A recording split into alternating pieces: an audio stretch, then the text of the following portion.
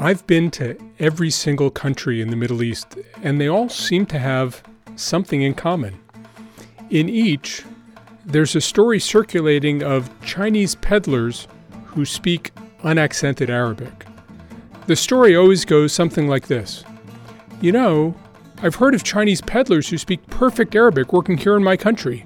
I haven't actually met one, but my neighbor told me her aunt has a friend who met one. Or I met somebody who told me he's heard there were a whole group of them in another city. They speak Moroccan Darija very well. أنا بحكي عربي. They speak Levantine Arabic perfectly. Whatever the country, whatever the dialect, however hard it is for outsiders to learn, there's supposedly a Chinese peddler who's mastered it. But again, no one ever seems to have met the peddler personally. Why is this idea of a Chinese peddler speaking fluent Arabic so pervasive? It seems to me that it's the confluence of two ideas. One is that Arabs feel that China is everywhere in the Middle East, and compared to the past, that's true. Over the last 2 decades, China's economic ties to the Middle East have drastically increased, and there are hundreds of thousands of Chinese working and living across the region. The second idea is that the Chinese are extraordinarily forward-thinking and they're investing in the Middle East's long-term future. This may or may not be true, but it feels like a reflection of what many Arabs hope is the case. And in that lies an interesting story. There is definitely a fairly negative view of China. I would imagine for some elements of the political elite, there is disquiet and fear that potentially China could harm relations. Iran is in a complicated situation. On the one hand, obviously, it needs China. I'm your host, John Alterman, Senior Vice President, Zbigniew Brzezinski Chair of Global Security and Geostrategy, and Director of the Middle East Program at the Center for Strategic and International Studies in Washington, D.C. And this is the China in the Middle East podcast series. In this episode, we'll explore how groups all over the Middle East view China, specifically looking at the Gulf region and Iran. We'll tackle regional perspectives of China at a cultural level, a political and diplomatic level, and at an economic level. When oil prices boomed in the 1970s, tens of thousands of students from the Gulf went to the West for university degrees. They studied law, engineering, business, and other fields, and they played a central role in modernizing their countries. By the early 2000s, a growing number were choosing to go east to China, where many studied science or medicine before returning home. Mohammed Saderi is the head of Asian Studies at the King Faisal Center for Research and Islamic Studies in Riyadh. What's interesting is that a lot of these returnees now, especially in the case of Saudi Arabia, are becoming very strong pro-China promoters in the context of Gulf discussions about that country, particularly on social media platforms, but also on traditional platforms as well.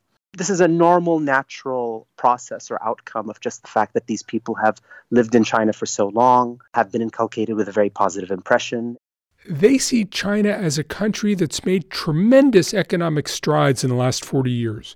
As they look forward to their own post-oil future, the China model, or rather their idealized notion of what the China model represents, is very attractive to them.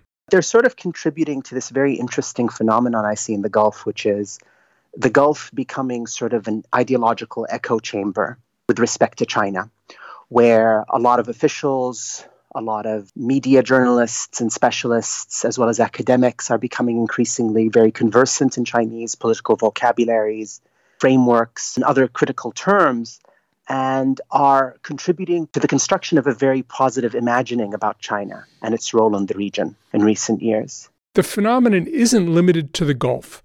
China's public diplomacy for the Middle East is working.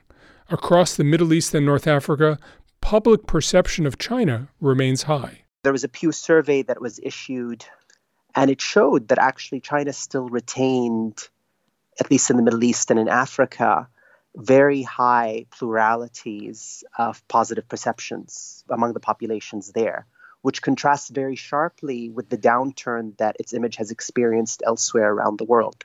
Iranians, however, seem more skeptical. Ariane Tabatabai is an Iran expert and an associate political scientist at RAND. She explains that many Iranians feel they need China, but they don't necessarily like or trust China. There is definitely a fairly negative view of China, and I think that's true of the business community in Iran, of officials, and of the population more generally as well.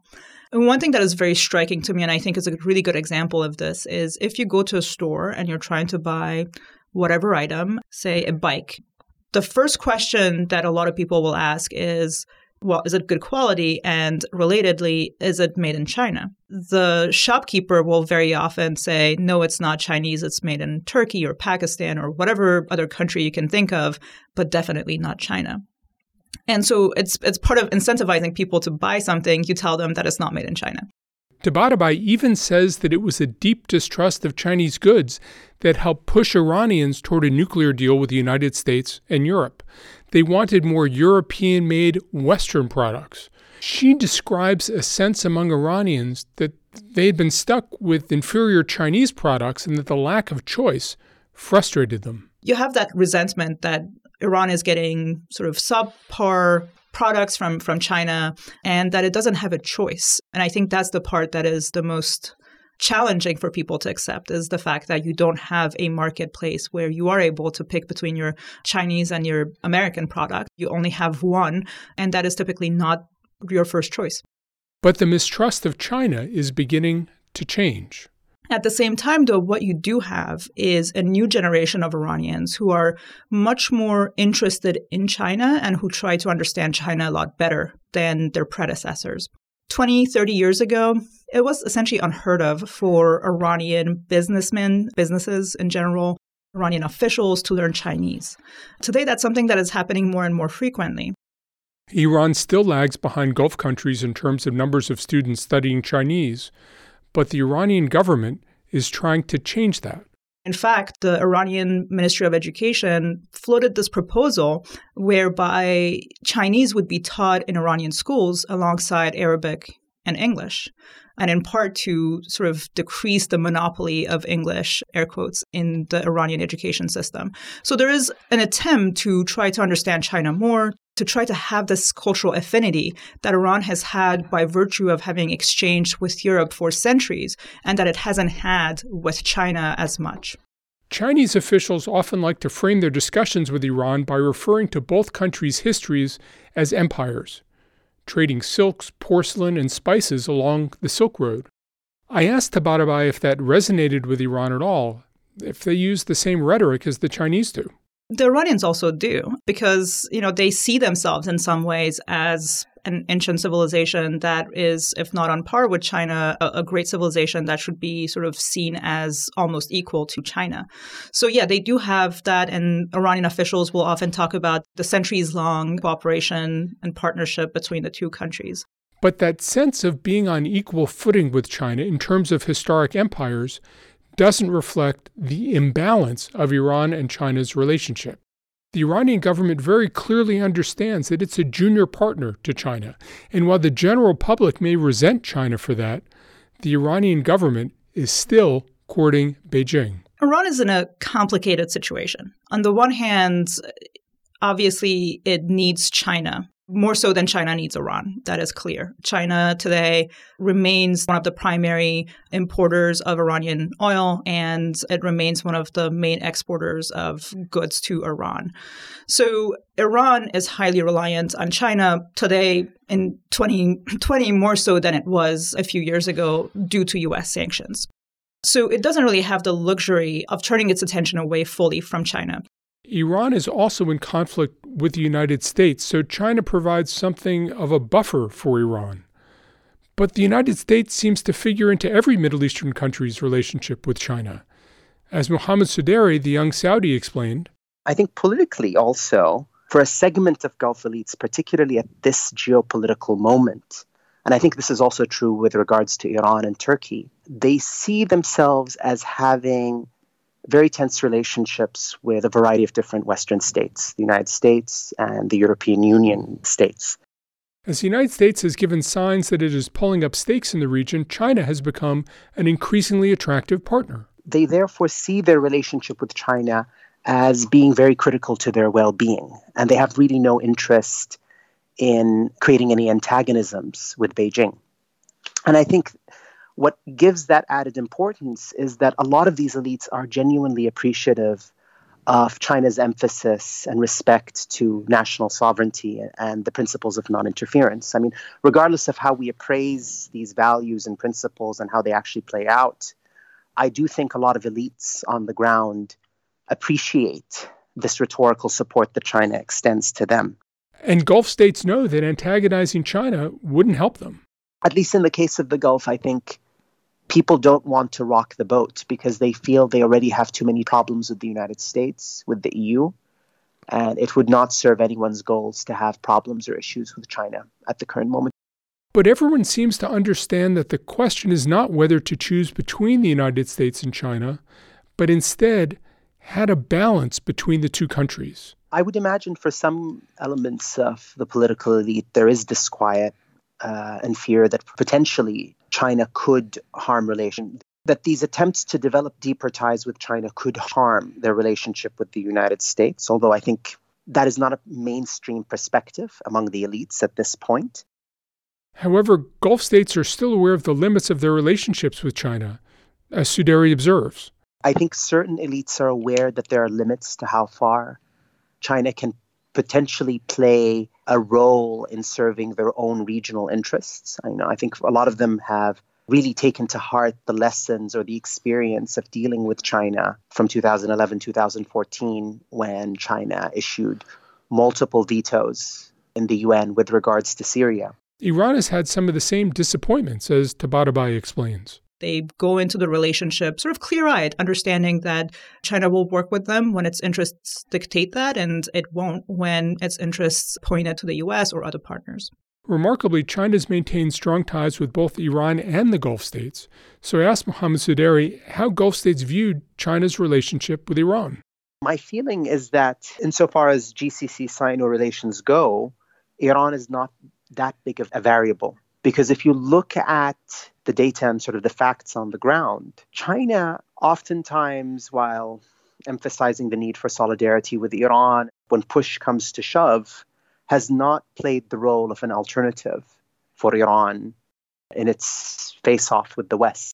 I think when they look at that particular pattern of behavior and engagement, and when they also compare the collective GCC economic importance to China in comparison to that of Iran, it becomes very obvious that China is not necessarily going to sacrifice its relationship with the GCC states for a closer relationship with Tehran.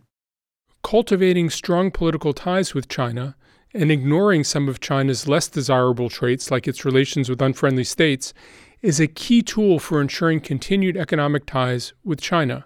For the Gulf, China is the world's most important growth market. Suderi explains. This is particularly important post-2014, where we've seen a sustained decline in oil prices and a deceleration in global economic growth rates.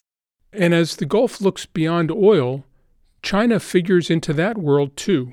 They see China as playing a very critical role for their sort of post-rentier economic systems that they want to construct. So they see China as a potential source of capital. You can see that in a very pronounced fashion in terms of a lot of the industrial zones that are being created, whether in Duqm in Oman or Jazan in Saudi Arabia, or sort of these new important national projects in the case of Kuwait, like Silk City, where China plays a very important role. It's always rhetorically connected to the Belt Road Initiative, this influx of capital. And they also see China as a potential catalyst for the growth of different non-oil sectors. Like the rest of the region, Iran is also involved with China's Belt and Road Initiative.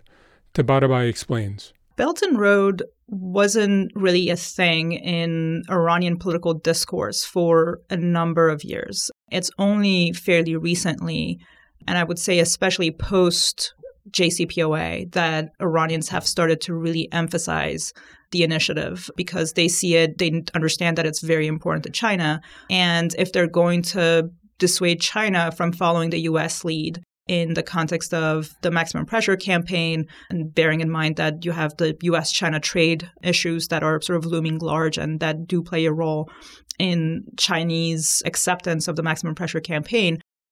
To Iran, the Belt and Road Initiative, or BRI, is now an important tool for incentivizing China to maintain ties with Iran. One way has been to try to leverage Belt and Road, has been to try to get China to continue working on projects and to offer them really good deals, better deals than they would have gotten otherwise, to try to sort of mitigate or at least make up for the fact that there's a risk associated with working in Iran. And Iranians are aware that those incentives for China means Iranians themselves don't always get the best deals. And many of them said, look, we would, in an ideal world, we would be less reliant on China, but we understand that that may not be the case, that Europe, certainly not the United States, but Europe as well, won't be able to fully normalize economic exchange with Iran. And so we need China to stay here and to continue engaging in building projects and increasing exchange with Iran. Is China really the future for the Gulf? A lot of people seem to be planning on it, but Mohammad Saderi isn't so sure. I think a lot of people also don't take into consideration the role of black swans, right? Whether in the context of within China itself, or just simply how the world is going to adjust to a risen China. We've seen that there's tremendous Middle Eastern interest in China, but the opposite isn't true. There isn't tremendous Chinese interest in the Middle East. In the region, China enjoys a positive image and people are optimistic about China's future. But however high people's hopes run, expectations in the Middle East remain largely clear-eyed about China's future there. China will have a future role in the region, but China isn't poised to fundamentally transform it. Next time on the podcast, we look at U.S. and Chinese competition and cooperation in the Middle East.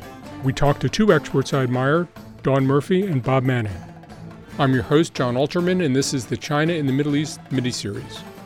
Thanks for listening. If you enjoyed this episode, please subscribe to the podcast on iTunes or Spotify or wherever you listen to podcasts.